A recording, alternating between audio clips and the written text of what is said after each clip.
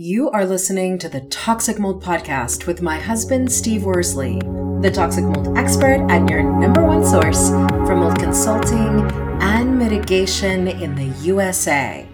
Here is episode 131, Fogging and Spraying Black Mold. Is that a bad idea? Before we get started on this episode, a short or not so short disclaimer. While all attempts have been made to verify the content provided in this podcast, neither the podcaster or the producers assume any responsibility for errors, omissions, or alternative interpretations of the issues discussed herein. All information stated in this podcast is the opinion of Steve Worsley. Steve Worsley is a mold specialist with over 20 years of experience in the construction and mold industry. The Toxic Mold Podcast is for information sharing purposes only. The views expressed are those of the podcaster and his alone. These views should not be taken as expert instruction or commands. While there may be references to medical conditions and symptoms, all solo podcast episodes are the opinion of Steve Worsley, and any medical questions or concerns shall be addressed with the appropriate licensed medical professional or professionals. As the podcaster refers to different mold types, please be aware that Steve Worsley is not a microbiologist, and questions concerning mold specifics should be answered by the appropriate professional.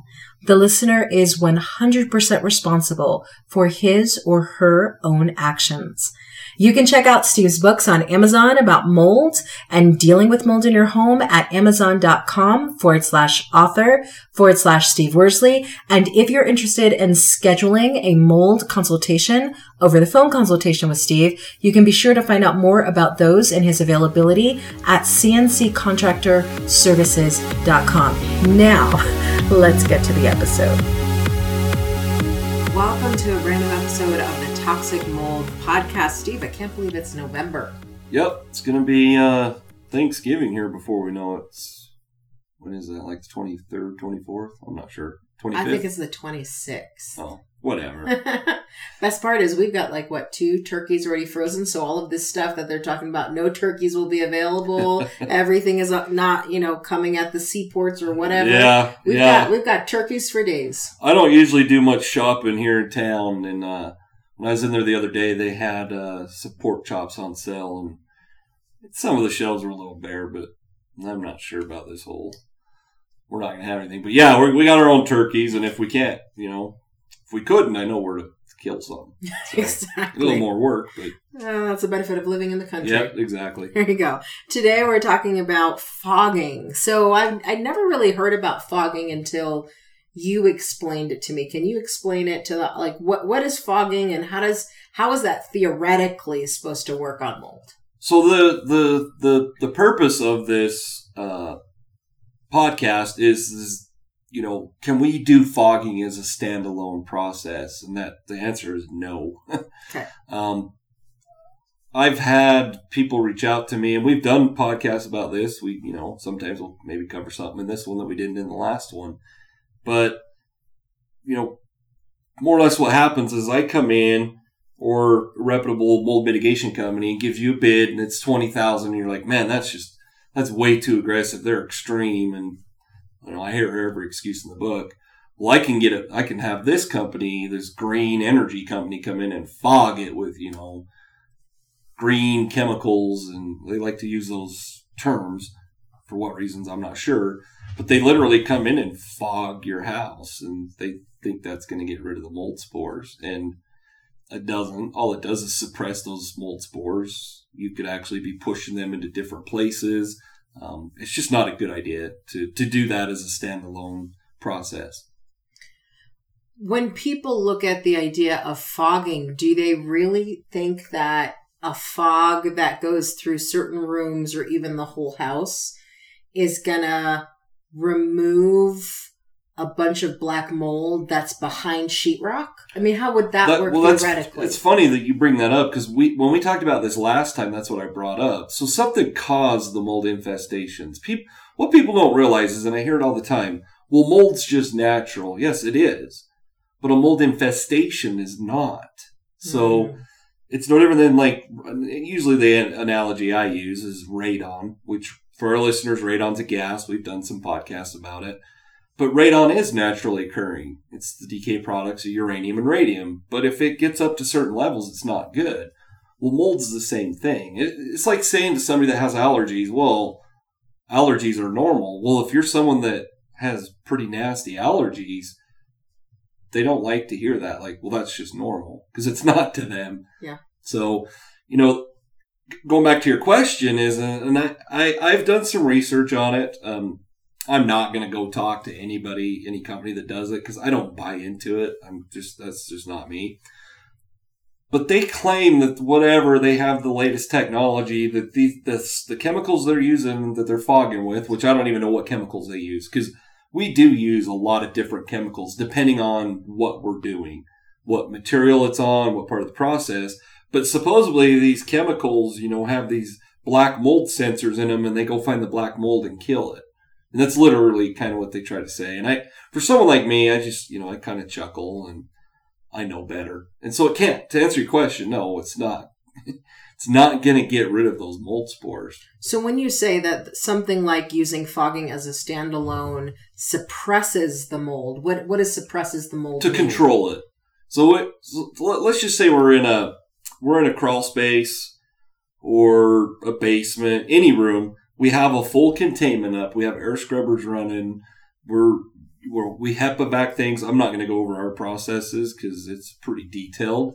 But what we're trying to do is to suppress those mold spores. So what the fogger does, it's a mist.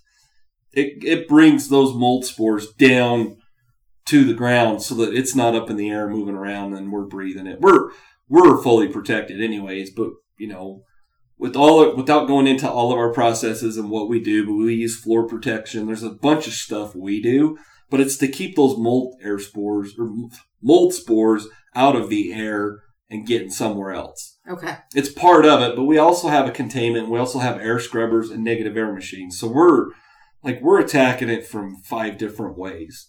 But when I explain it to people, and I don't, people are like, what do you use? What chemical? I don't give all that information out. That's proprietary. What I've learned, over the years. But I just tell them we're using it to control the mold spores. We're not removing them. Now, can they be removed? Of course. They can be removed through the air scrubbers. They could be removed from the HEPA vacuums. There's all sorts of ways it could be removed. But once again, the very experienced mold mitigation technicians and companies, they know how all that works. But for our listeners, there's no containment. They just come in and literally, it's almost like a pest exterminator. They come in and just, blow this stuff around. And some people swear by it, and that's okay. If you want to pay somebody $4,000 every couple months to come in and fog because you think it's cheaper than actually fixing the problem, then that's up to you. And so the issue is, even when you suppress the mold with the fog, if you didn't correct where the water leak is, if you didn't correct the grading and the drainage, if you don't actually correct what continues to create the environment where a mold infestation can happen, you might suppress it with a fogging treatment, but it's going to come back because you didn't fix the issue that keeps feeding the mold. Exactly. We were talking about mattresses several weeks ago. We've talked about couches. And just think about it. So you suppress those mold spores, and let's just say, where are they going to go? To the top of the bookshelf? Down into the carpet? On top of the baseboards?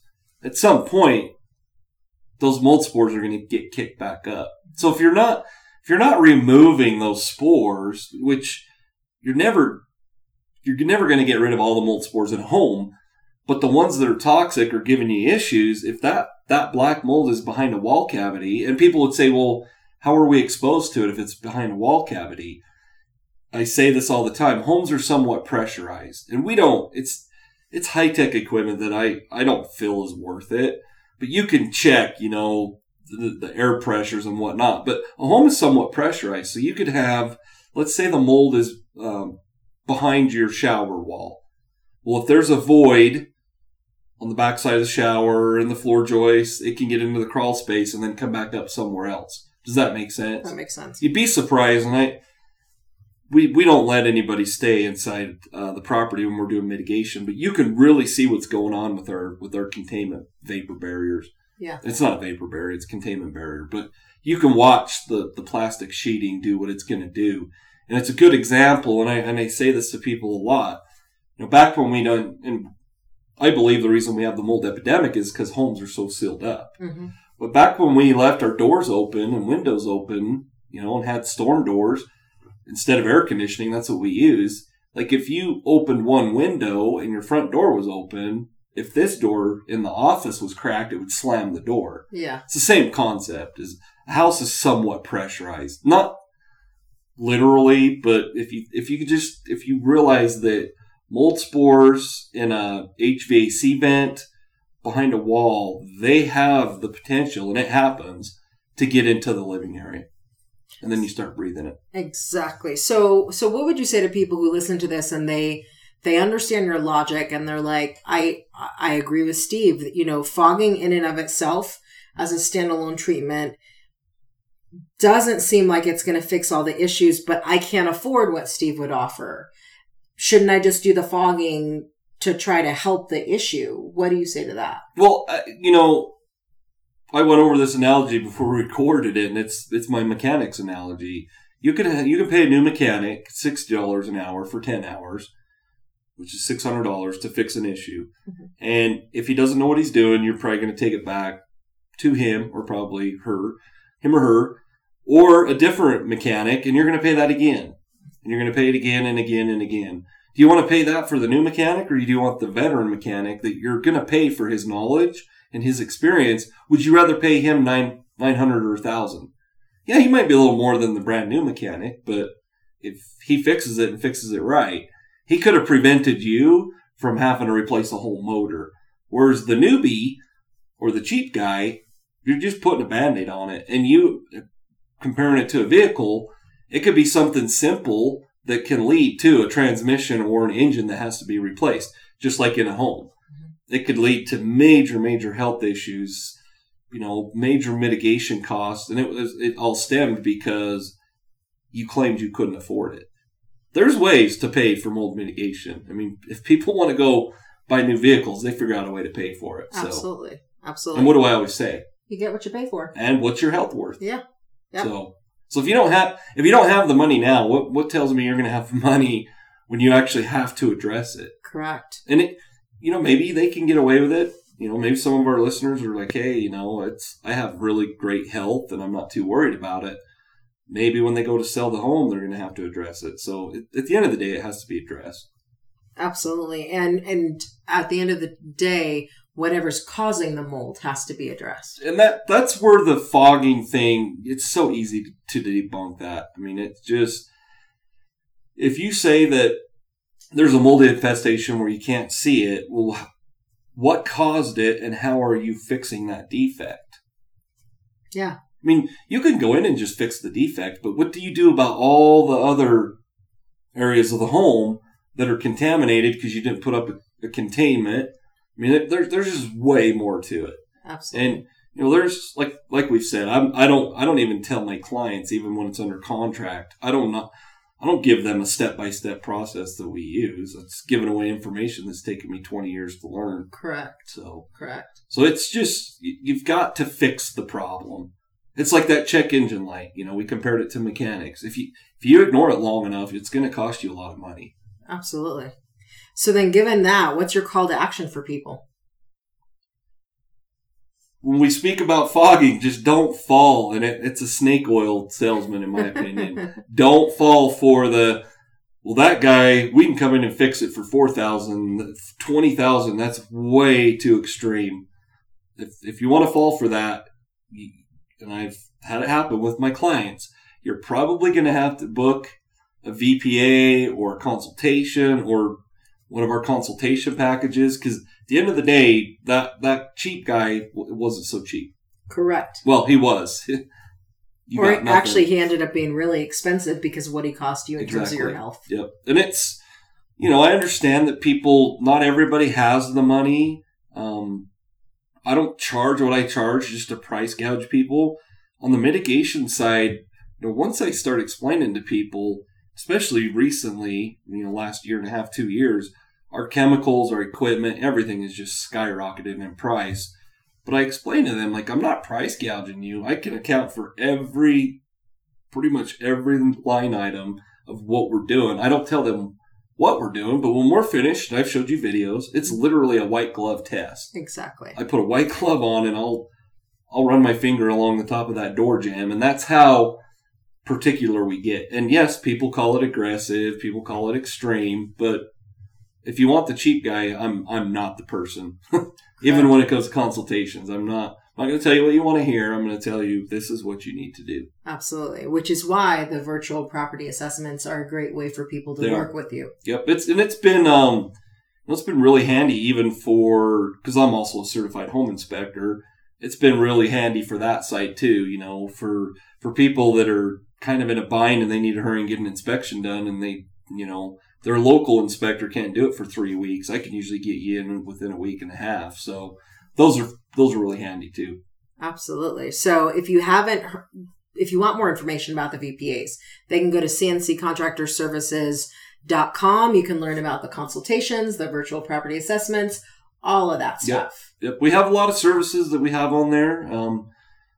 Where they can sign up for the emails. There's all sorts of stuff on our website, thanks to you, because I'm not very good at that. So be sure you go check out our VPAs, cnccontractorservices.com. We will catch you in the next episode. Prevent toxic mold exposure before it gets in your home. Download Steve's free mold investigation checklist at tinyurl.com/CNC mold checklist. Again, download Steve's free mold investigation checklist at tinyurl.com/CNC mold checklist.